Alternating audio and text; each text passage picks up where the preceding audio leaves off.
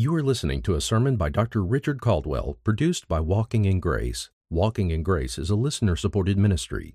If you'd like to know how you can help these messages reach more people, visit walkingingrace.org/media. If you would please join with me in turning to the Gospel of Matthew.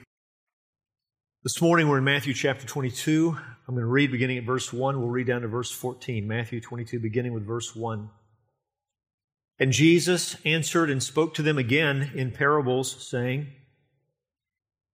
The kingdom of heaven may be compared to a king who gave a wedding feast for his son. And he sent out his slaves to call those who had been called to the wedding feast. And they were unwilling to come. Again, he sent out other slaves, saying, Tell those who have been called, Behold, I have prepared my dinner.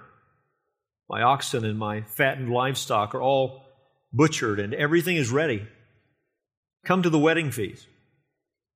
But they paid no attention and went their way, one to his own farm, another to his business. And the rest seized his slaves and mistreated them and killed them. But the king was enraged, and he sent his armies and destroyed those murderers and set their city on fire. Then he said to his slaves, The wedding is ready, but those who were called were not worthy. Go therefore to the main highways, and as many as you find there, call to the wedding feast. And those slaves went out into the streets and gathered together all they found, both evil and good. And the wedding hall was filled with dinner guests. But when the king came in to look over the dinner guests, he saw a man there who was not dressed in wedding clothes. And he said to him, Friend, how did you come in here without wedding clothes? And the man was speechless. Then the king said to the servants, Bind him hand and foot and throw him into the outer darkness. In that place there will be weeping and gnashing of teeth. For many are called, but few are chosen. Go to our God together in prayer.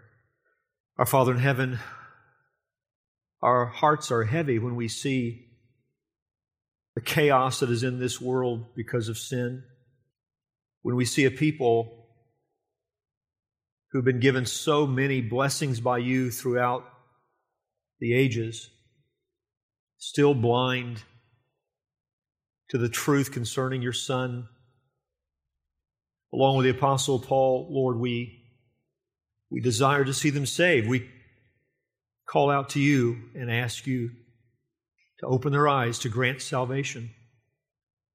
Lord, we also long for true justice to be seen in this world. We know, we are mindful that the one who will bring that justice is the one whom we long to see return. We've just sung about it. Come, Lord Jesus. And we know that until He returns, this world will still be full of injustice. We gather today, Lord, as your church. We are in need of what we see in these verses. We need what we see in these verses. We ask you to feed our souls, to encourage our hearts, to build us up in the faith. There are sin issues represented in this room, I'm quite sure, that need to be addressed and turned from, and in that way your church washed and purified. We ask for that. I'm also sure there are people here today who are discouraged and lack strength, and I pray for them that today would be encouraging and strengthening to them. Some here today who are confused, in need of guidance, Lord, would you grant wisdom even as your word goes forth. Some sitting here among us who don't know you and need salvation, we pray that you would open their eyes and grant them faith in your Son. Help me, Lord, to preach. Help us to listen and glorify your great name among us as your word goes forth. We ask in Jesus' name. Amen. The sinfulness of sin. Do you think about that very often? The sinfulness of sin. What makes sin sinful? What makes sin outrageous? What it is about sin that deserves the wrath of God? What it is about sin that calls out for retribution. Our Lord is giving a series of judgment parables. This is the third one. He's been confronted by the religious leaders of the Jews. They demand to know by what authority He does what He does, and He responds with three parables, each of these parables exposing their true spiritual condition, exposing the fact that they stand before the judgment of God and deserving of the judgment of God. But as He gives these parables, He's also giving us insight into the sinfulness of sin. Sin is always outrageous in at least three directions. Sin is outrageous because it is irreverent. God is holy, holy, holy. And He hates all that is contrary to His nature, His character, and His will. Sin is what God hates. And every sin we've ever committed and every sin being committed in this world is before the face of that holy God. All sin is unrighteousness. It's irreverence. It's refusal to care about what God loves and what God hates. Makes it outrageous. It's outrageous because it is defiant. There is defiance in every sin committed. It is an attack on the honor of God. It is an attack on the authority of God. God deserves honor, respect, submission from His creatures. And so when we sin, we refuse that to our God. We refuse to submit. We refuse to obey. We refuse to give heed to what He's commanded. Sin is outrageous because it is defiant. It is rebellious. But sin is also outrageous because it is ungrateful. Every sin ever committed is a sin against love. It is a sin against the goodness of God. It is a sin against the kindness of God. It is a sin against the patience of God. God is good to His creation. He is good to this world of humanity. Every day the sun is shining on people who curse the name of God. He provides for people who don't deserve to exist. And in that way, His general love for the world is on display all around all the time. When men sin, they treat the goodness of God as though it's worthless. In sin is an astounding pride, arrogance, presumptuousness.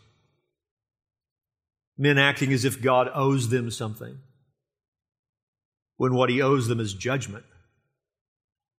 Sin is sinful. Sin is outrageous. In the three parables I mentioned, He has demonstrated the outrageous nature of the behavior of Israel's religious leaders. In one of the parables, out of their own mouths, they declare the kind of people being described in the story as wretches. Wretches. This is what they are, wretches. And they are daring wretches. Because as they hear Christ tell the story of the vineyard, they declare that what those people deserve is to be destroyed. Well, they've described their own just return for their behavior. They deserve to be destroyed. So they are not just wretches, they are daring wretches. And they are ungrateful wretches, doing what they do in the face of amazing patience. One of the things you see in all three parables is the patience on display in those stories. So our Lord is declaring their condition and He's warning them. And all of this is the fulfillment of messianic prophecy. When you ask what is taking place, what is taking place from the time of John the Baptist until the very day where Jesus is standing in the temple on this Tuesday and He's teaching, and they are responding with hatred and murderous plans and thoughts, and they are questioning His authority. What is taking place? It is the fulfillment of messianic prophecy. This is exactly what Jesus was able to tell His disciples would take place. We're going to go to Jerusalem. There were going to be mistreated, we're going to suffer, I'm going to die. He's able to tell his disciples about all of this because all of this is fulfilling the decrees of God. The outcome of all of this is going to be judgment, but also mercy. Judgment and mercy. And we see that this morning in the parable he told about a wedding feast, a royal wedding feast. Now, I mentioned it, I want to underscore it. This is in response to the question, by what authority do you do what you do? He is demonstrating his authority because he's able to assess these men. That's what he's doing. He's issuing a judgment. They don't know it, but they're standing before the judge of all the earth. They're standing before the very one they will stand before at the great white throne judgment. And while they're still breathing on this side of eternal damnation, he is graciously telling them who they are and what they deserve and where they're headed, and that if they don't repent, they're going to meet with an everlasting judgment. In the story we're going to study this morning, you come to the end of the parable, what do you see? Someone bound hand and foot and thrown into the outer darkness where there will be weeping and gnashing of teeth. Jesus is assessing them, judging them, and warning them. And all of this is gracious because their heart has not stopped beating. They're still taking breath into their lungs. There is still the opportunity to turn and be saved. We're going to look at this parable this morning under 4 headings. You can jot them down if you want to. Number 1, a king's invitation dishonored. A king's invitation dishonored. Verses 1 through 6. Second, a king's anger vented. That's verse 7. A king's anger vented.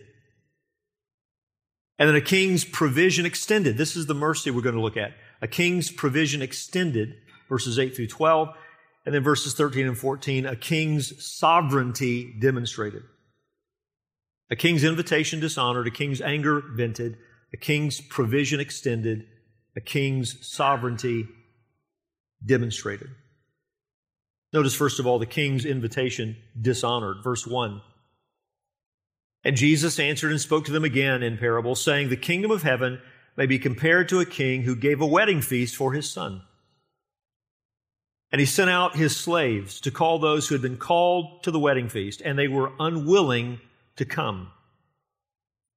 Again, he sent out other slaves, saying, tell those who had been called, behold, I've prepared my dinner. My oxen and my fattened livestock are all butchered, and everything is ready. Come to the wedding feast. But they paid no attention and went their way, one to his own farm, another to his business. And the rest seized his slaves and mistreated them and killed them. First thing we want to identify is what Jesus is talking about when he talks about the kingdom of heaven. The kingdom of heaven may be compared to. He's giving us a story that demonstrates something about the kingdom of heaven. What is the kingdom of heaven? Well, in this context, I believe it speaks of the dominion of God and His Christ. These rejection parables have to do with the realm of salvation. They answer the question, who are truly God's people? To whom does salvation and its blessings belong? Or to look at it from the standpoint of response, we could ask, and the parable answers this question, who has truly responded with obedient faith? Remember the first story about the 2 sons? One son said he would not obey, but eventually did. The other son said he would obey, but he never did. What is true obedient faith to God's joyful presentation of His Son and the invitation to enter into the blessings that are found in His Son? What does it look like to respond with obedient faith to that joyful invitation? Who is existing under the rule of God's Messiah? Who has truly embraced Him? That's what is in view. John MacArthur commented, although they had many perverted ideas about the kingdom of heaven, because the term heaven was so often used as a substitute for the covenant name of God, Yahweh, most Jews would have understood that it was synonymous with the kingdom of God and represented the realm of God's sovereign rule. There are past, present, and future, as well as temporal and eternal aspects of the kingdom, but it's not restricted to any era or period of redemptive history. It is the continuing, ongoing sphere of God's rule by grace. In a narrower sense, the phrase is also used in Scripture to refer to God's dominion of redemption, His divine program of gracious salvation.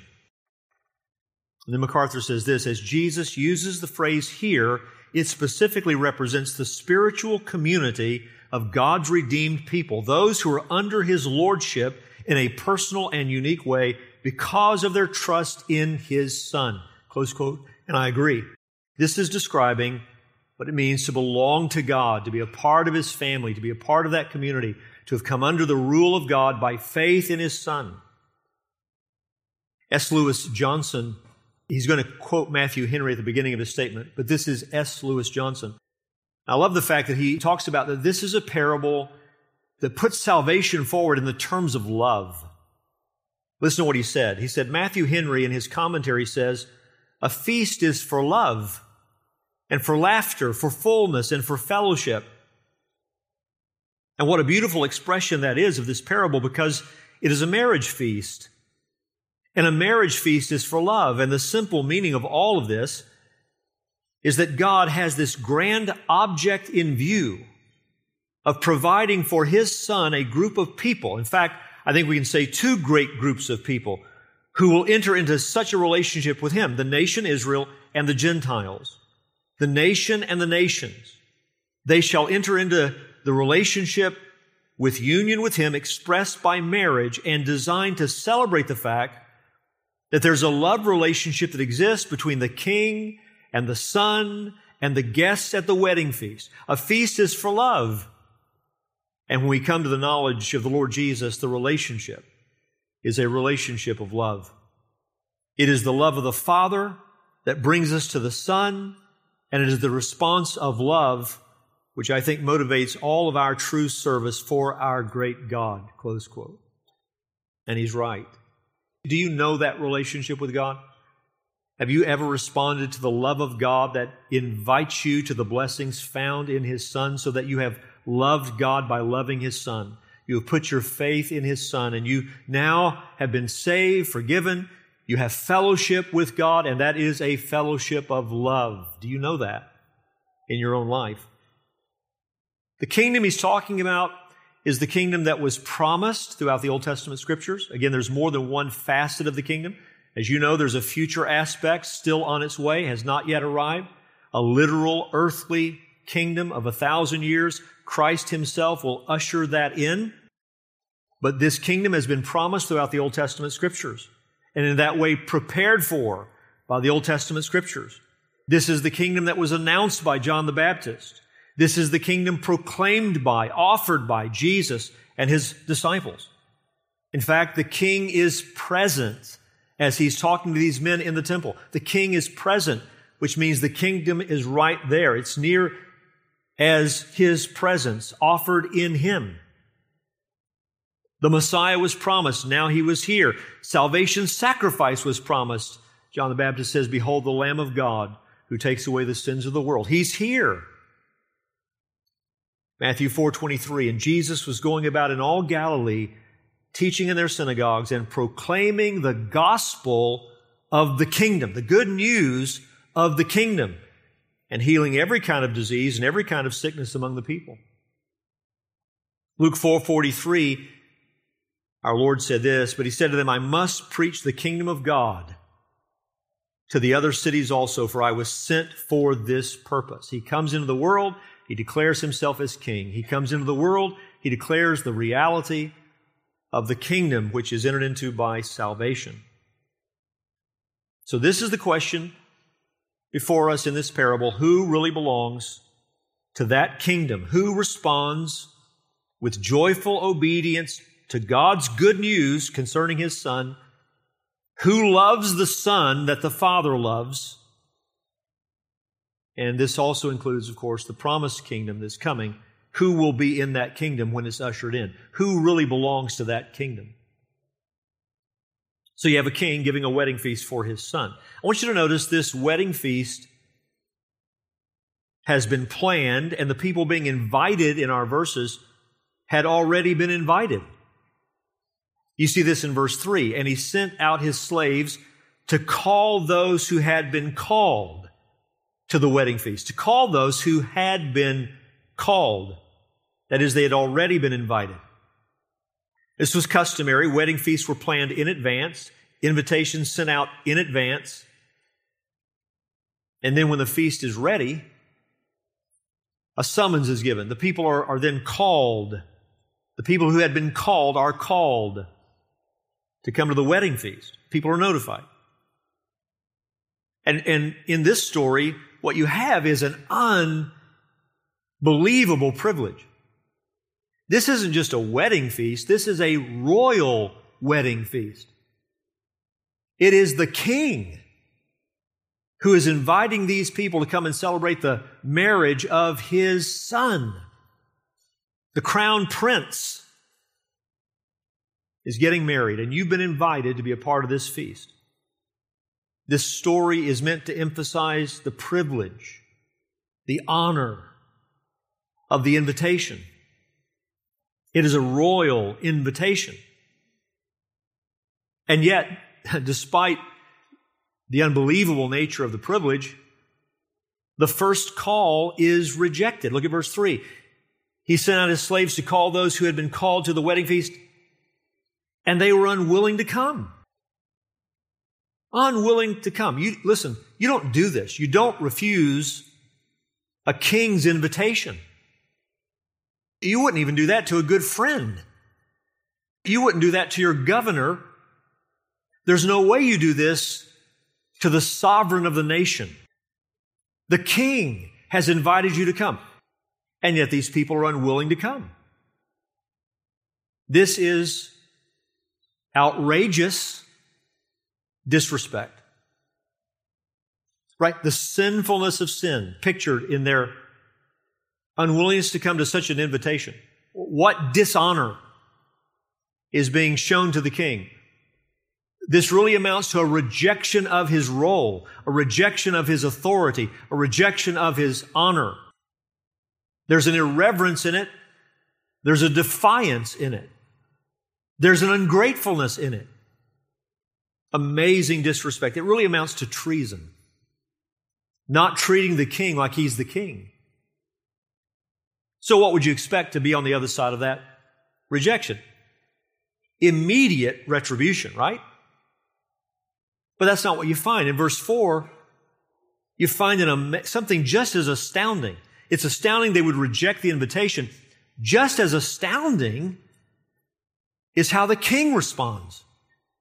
This is not what you would expect. Verse 4, again, he sent out other slaves, saying, tell those who have been called, behold, I've prepared my dinner. My oxen and my fattened livestock are all butchered, and everything is ready.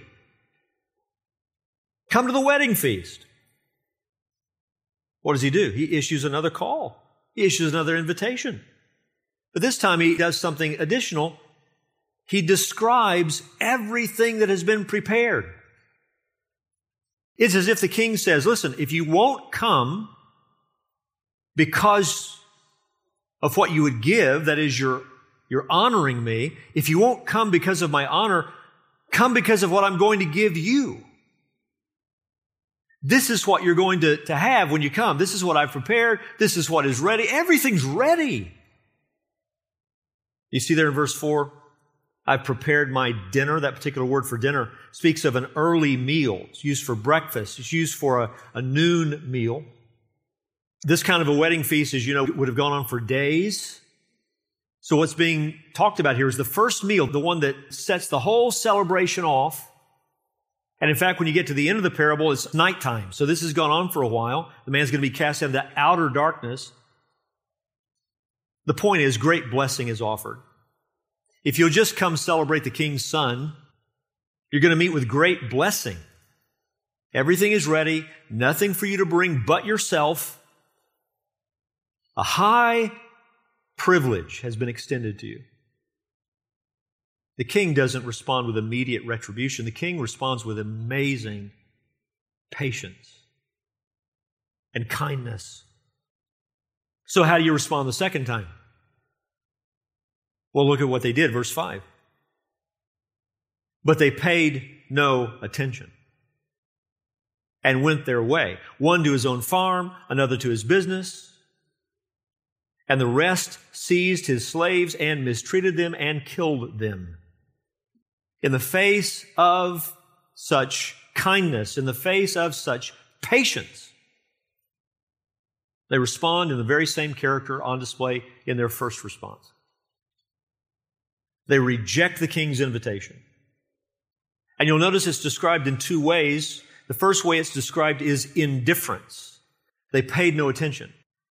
They went their own way. They went about their everyday business. One goes to his farm, the other goes to his business. It's just life as usual.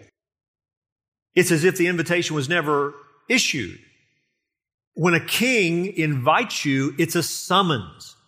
It has the force of command. But they go as if they've not heard a summons. Absolute indifference. But there's another response on display, and that is hostility. Because others, verse 6, seized his slaves as though they're agitated by the continual invitation, somehow offended by the kindness of this king, seize his slaves, mistreat them, and even murder some of them. By the way, I want to tell you at this point, we'll see it, but in verse 7, both are going to meet with judgment. Let's for a moment understand the application of this parable. It has to do with the gospel. It has to do with the offer of God's Son. And I want to say to you today, dear friend, listen, you might imagine that your indifference to the gospel is somehow not as worthy of judgment as hostility to the gospel. But the ones who would seize his slaves, mistreat his slaves, and murder his slaves will be judged right along with the people who just went on about their daily business. Indifference to the invitation is hateful to the king, even as hostility to the invitation is hateful to the king.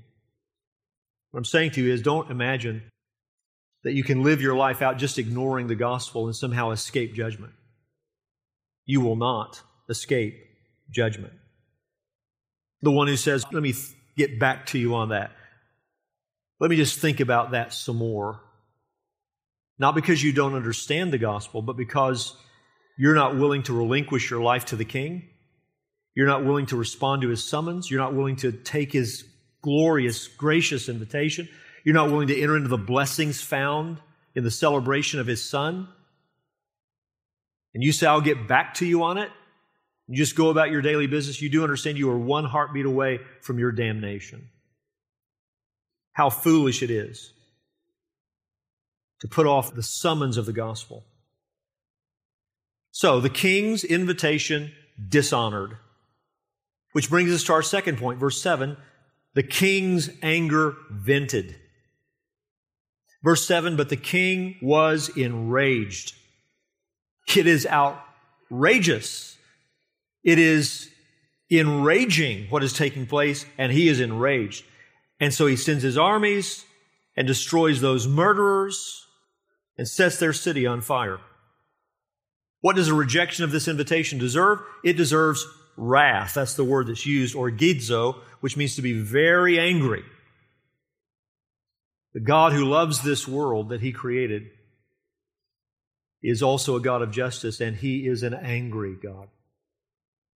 He's a loving God, but he is angry with sinners every day.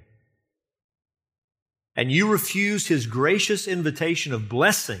You refuse his gracious invitation to mercy and forgiveness and reconciliation. And you will meet with the wrath of that king. And so he sends his armies in the story, and he destroys their city with fire. Why the mention of a city, their city? I think because He's our Lord, through this story, is already pointing forward to the looming destruction that takes place in Jerusalem in AD 70, when their rejection of their Messiah and God's rejection of them is made unmistakable. When the temple is destroyed and their city is razed, when those beautiful buildings of the temple complex, there's not one stone left upon another, when this happens, God's judgment is now seen not just in words, but in rubble. I think that's what he's talking about. Some commentators would say no, but I think it is. And if you say why, well, I ask why the mention of their city set on fire, because think about this. Just taking the story as it's being given, are we to think that the city of the citizens isn't the city of the king? Does he destroy his own city? Or if you go, but wait a second, these invitations have gone out to various villages and towns and all of that. Well, then are we to believe that the only ones who disobeyed the invitation, the only ones who showed the disrespect, they all belong to one city? All the other cities were fine, but this one city all contained the people? No, I think the reason why there's a mention of a city is because it is a quiet warning about what Jesus is going to make explicit eventually when you get further on in Matthew, and he talks about the destruction of Jerusalem. He's already warning about that right here. So the king's invitation dishonored, what that is followed by, verse 7, is the king's wrath, the judgment of the king. But in this wrath, there's also mercy. Because in verses 8 through 10, we see a king's provision extended.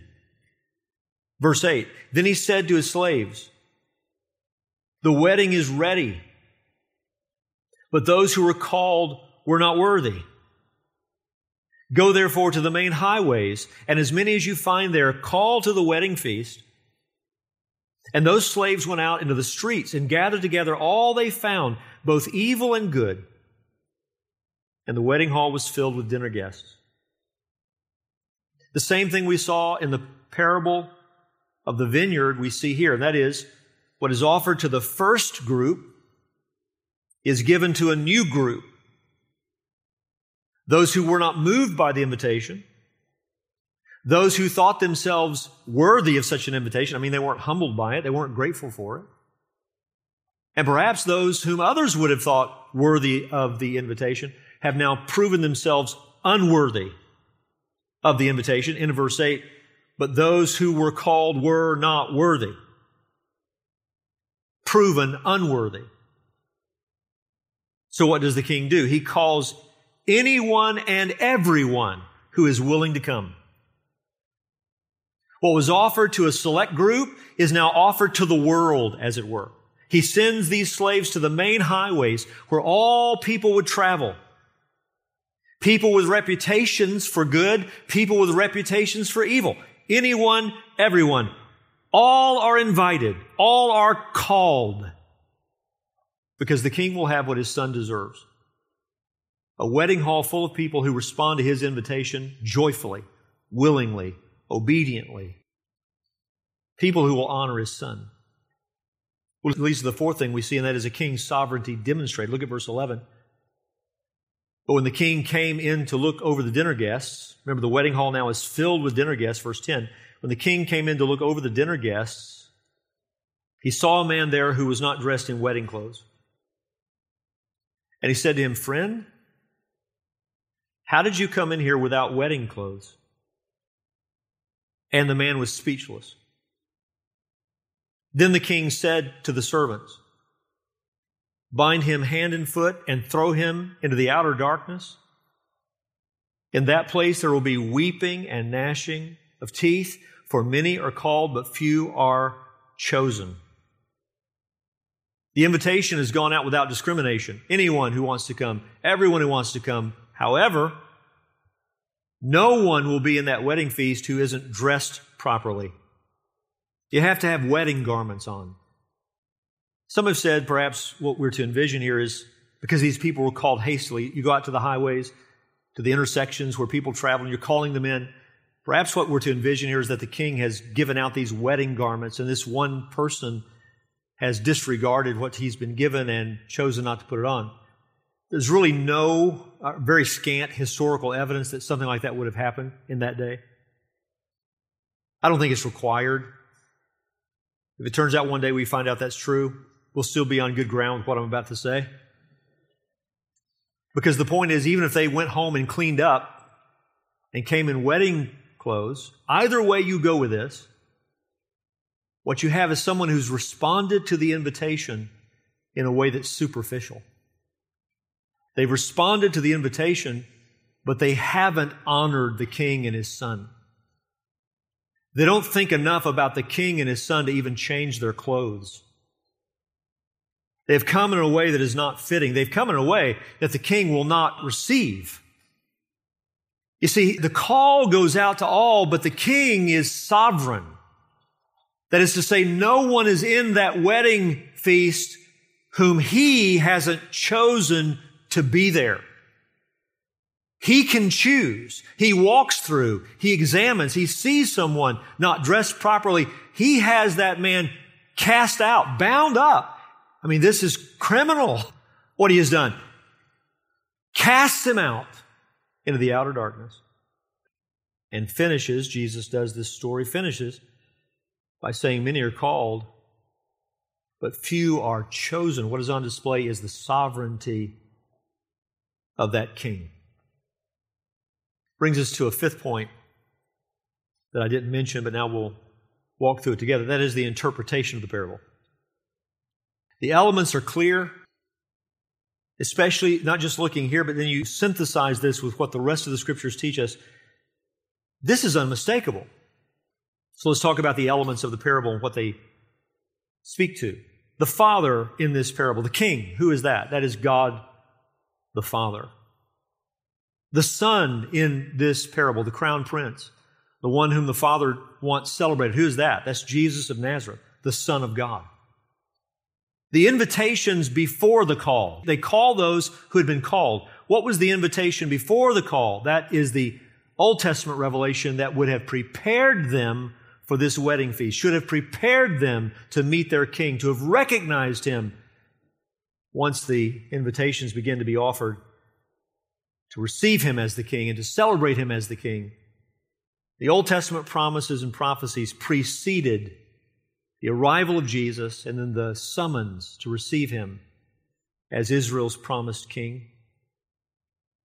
The first call that goes out that is rejected, they're uninterested, unwilling to come, verse 3. What does that represent? Well, that would represent the ministry of John the Baptist and Christ Himself and the apostles as Christ is on the earth, and the call is going forth to recognize who He is. Those are the first slaves. The second call rejected. The patience of the King. And by the way, some of this you could even look back throughout the ages and see this. I mean, how often God has sent His servants to address Israel. How often God has sent His servants to declare truth to them. How often they have taken lightly the patience of their God. But thinking about the ministry of Christ on the earth, you do understand there was a call to receive Jesus as King that was issued after His crucifixion, after His resurrection, after His ascension.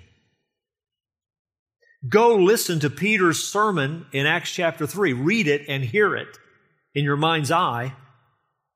See it in your mind's eye. Listen to what he says. Acts 3 verse 13.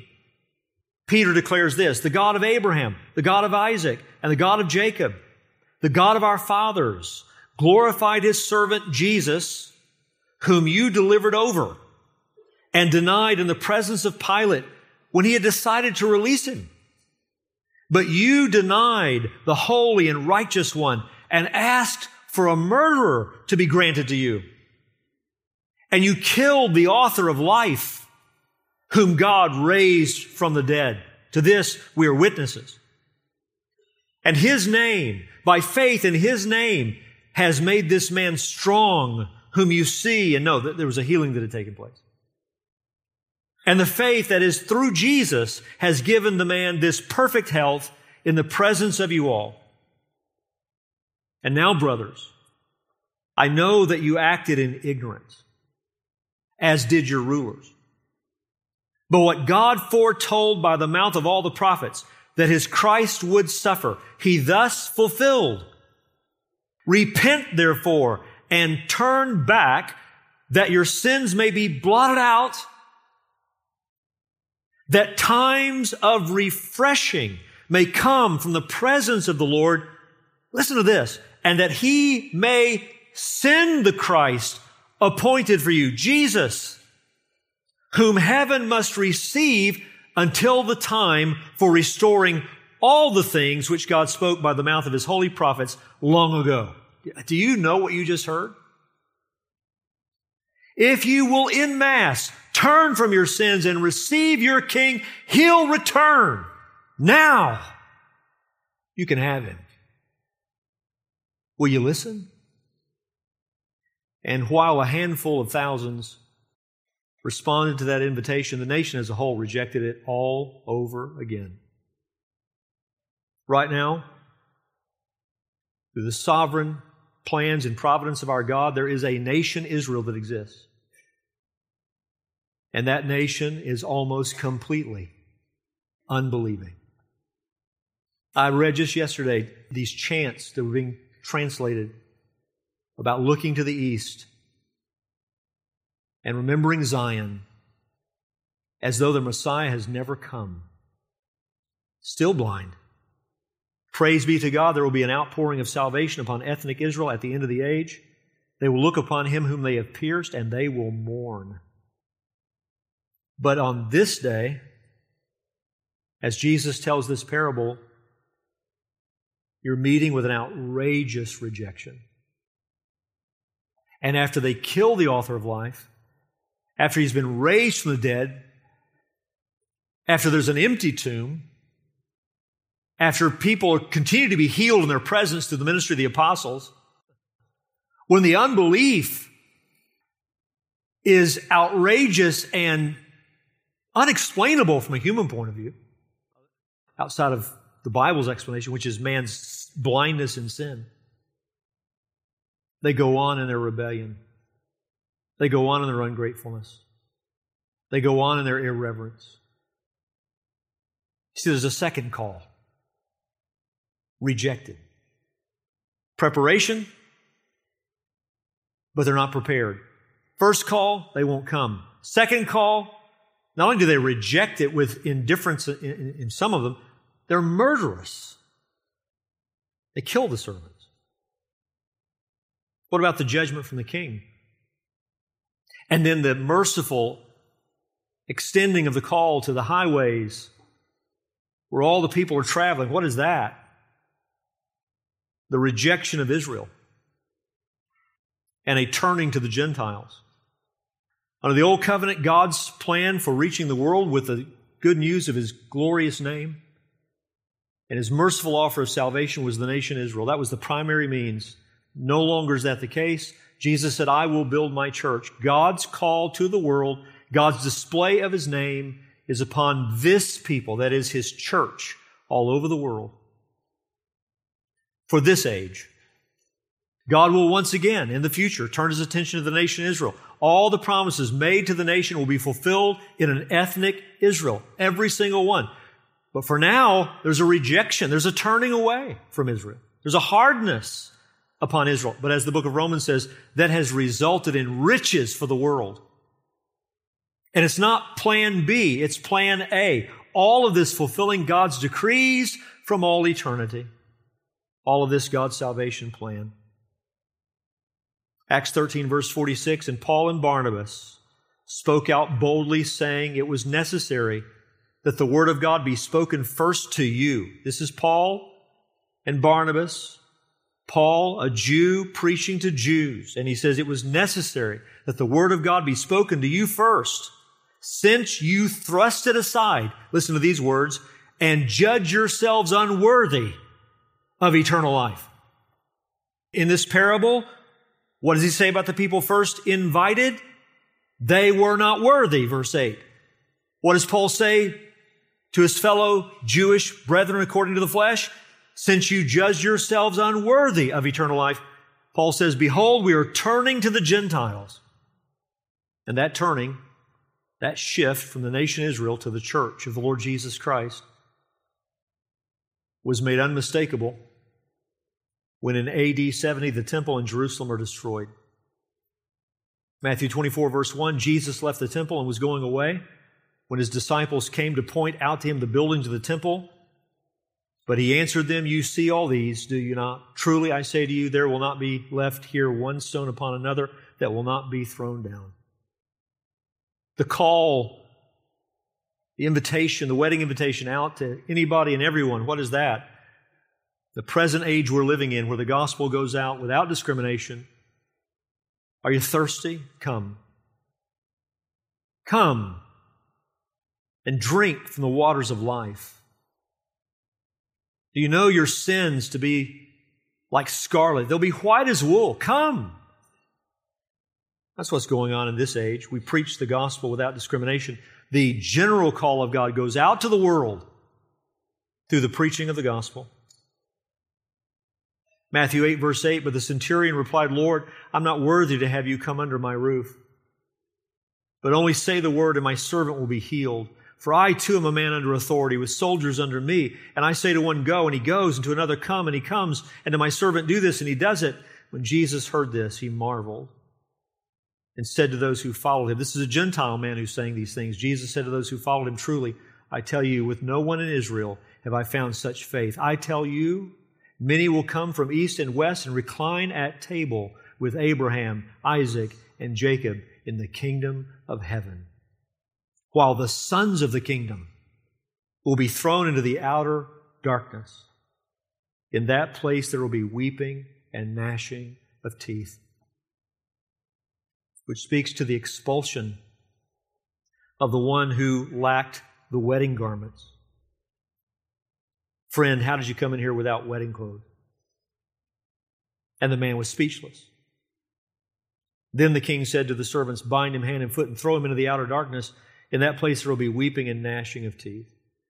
For many are called, but few are chosen. Remember that first parable, you have the two sons, and the first son said, I will not go, but he went. And the second son said, I will go, but he didn't go. And Jesus said, which one obeyed his father? You see, it is possible, isn't it, to give a superficial answer that sounds obedient, but it isn't. It's possible to respond to an invitation superficially. You come, you're there in body, but your heart doesn't honor the king or his son. What do these wedding clothes represent? They represent what the king will accept. They represent a righteousness that is not your own. They represent the clean garments that you must receive as a gift from God through faith in His Son. If you go to your grave thinking, well, I've lived a good life and I've tried to be a good person, you count yourself worthy of the invitation. You're going to discover you are unworthy of the invitation. But if you trust, if you receive God's joyful offer of the blessings that are found in His Son and you respond to His Son with faith, then you'll experience a change of clothes in the form of a gift of righteousness that God imputes to your account on the basis of faith. Justification is by faith alone. It's by grace alone. It's a faith that you weren't born with. God grants it through regeneration. It's in Christ alone. It's trusting in Christ. Look to Christ and your sins are forgiven and you're clothed with His own righteousness, an alien righteousness. You don't explain it. You don't accrue it. It's given to you in full at the moment you believe, and then you're fit to be in the King's presence forever. And you'll share in the blessings found in the celebration of His Son. R.C. Sproul, in the way that only R.C. Sproul could do it, talks about commentators who aren't willing to say that these garments is the imputed righteousness of Christ, represents that imputed righteousness. Listen to what he said. He said, what is the proper clothing to which the parable was pointing? Augustine, the 5th century bishop of Hippo in North Africa, was convinced that it is the righteousness of Christ. If we are not clothed in that righteousness, we will not be welcome at the wedding feast of the Lamb in heaven, because all of our righteousness, the Bible says, is like filthy rags, Isaiah 64, verse 6. We can enter the kingdom of heaven only if we are dressed in the righteousness of Jesus, which is imputed to all who believe, Zechariah 3, verses 3 and 4. Other scholars have disagreed with Augustine, saying that there's no direct indication in the parable that the proper attire for the wedding feast pointed to the righteousness of Christ. Well, I read these commentators and think, what's wrong with you? Have you ever seen R.C. Sproul on that clip? What's wrong with you people? I can hear him in my head. What's wrong with you? What else can it refer to? When the king noticed the man in his improper clothes and questioned him about it, what did he say? Did he say, I'm so sorry, Your Highness. I was so busy that I had no time to go home and get dressed. I came directly here in response to the invitation from your servants. Did he say, what difference does it make how I'm dressed? Why are you so uppity, O king? I don't think I should have to get dressed to the nines in order to be welcomed at your party. No. Jesus said that the man could find nothing to say. Rather, he was speechless. This is consistent with what the Bible universally teaches about human responses at the day of judgment, where every human being will be brought to the tribunal of God and the sins of every one of them will be made manifest. We are told in Scripture that every person will be silent before Him.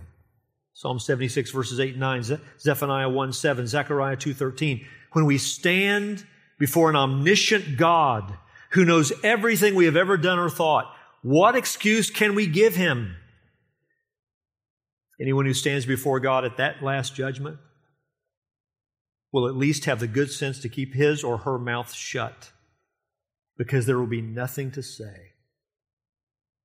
Can I ask you, friend, isn't it interesting? The king in this parable greets this man with the word friend. You see, it could have been different. You're going to receive what your dishonor deserves. You're going to receive what your defiance deserves. It could have been different. Friend, didn't you hear the invitation? Didn't you know what was available? Didn't you know who was issuing it? I want to ask you, friend, one day will you have to stand before the living God, your Creator, with your mouth closed? Because He knows you? Or have you opened your mouth and confessed Jesus of Nazareth as the Son of God, the King of Kings and the Lord of Lords, the only Savior given to people, the only one in whom you can be right with God, the one whose own righteousness became yours when you trusted in Him? Is your answer to the Holy King's examination of you that you are clothed in the righteousness of Jesus, and His blood has paid for all your sins? Is your answer Jesus? If you stand before your Creator and your answer is you will be bound hand and foot and cast out into the outer darkness where there's weeping and gnashing of teeth. If your answer is Jesus, welcome to the wedding feast, where everything is already prepared. Have you trusted in Christ? And would you believe right where you are, right now? The gospel always comes to us with the force of command. This is no common invitation. This is the invitation from a king. It's a command to turn from all you're involved in and all you're doing and all that could call for your attention, to turn from everything you've trusted in and give your life to Christ. Have you ever heard it with the force of command? So that instead of irreverence, there was reverence. Instead of defiance, there was honor. Instead of presumption, there was gratefulness. And with the love that the Father has for His Son, you embraced His Son. With humility of heart, the joy found in the Father Himself. You embraced His Son for life. Would you trust in Christ today? And for every child of God, can't you see what the King has done for you? Many are called, but few are chosen. We sang about it this morning. The one whom you've loved you first. You turned from your sins and trusted in Him because you were chosen to turn from your sins and trust in Him. Oh, what love is the story of your life and salvation. Therefore, what gratefulness should be in our hearts as the Lord's church when we think about what Jesus has done for us.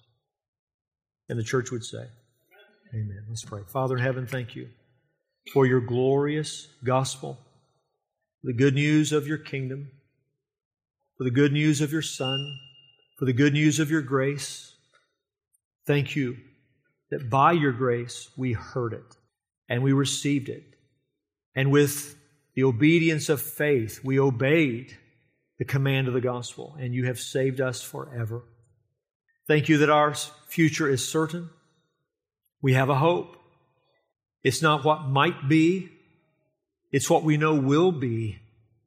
And until then, Lord, strengthen us to be faithful with that gospel and to declare it at all the intersections of this world, to issue your invitation. As slaves, that's what we're called to do, to issue your invitation to the world, knowing that all those whom you've chosen will respond, not superficially, but genuinely. And one day the wedding hall will be filled with guests as we celebrate your Son, whom you've set before us with joy. We give you praise in Jesus' name.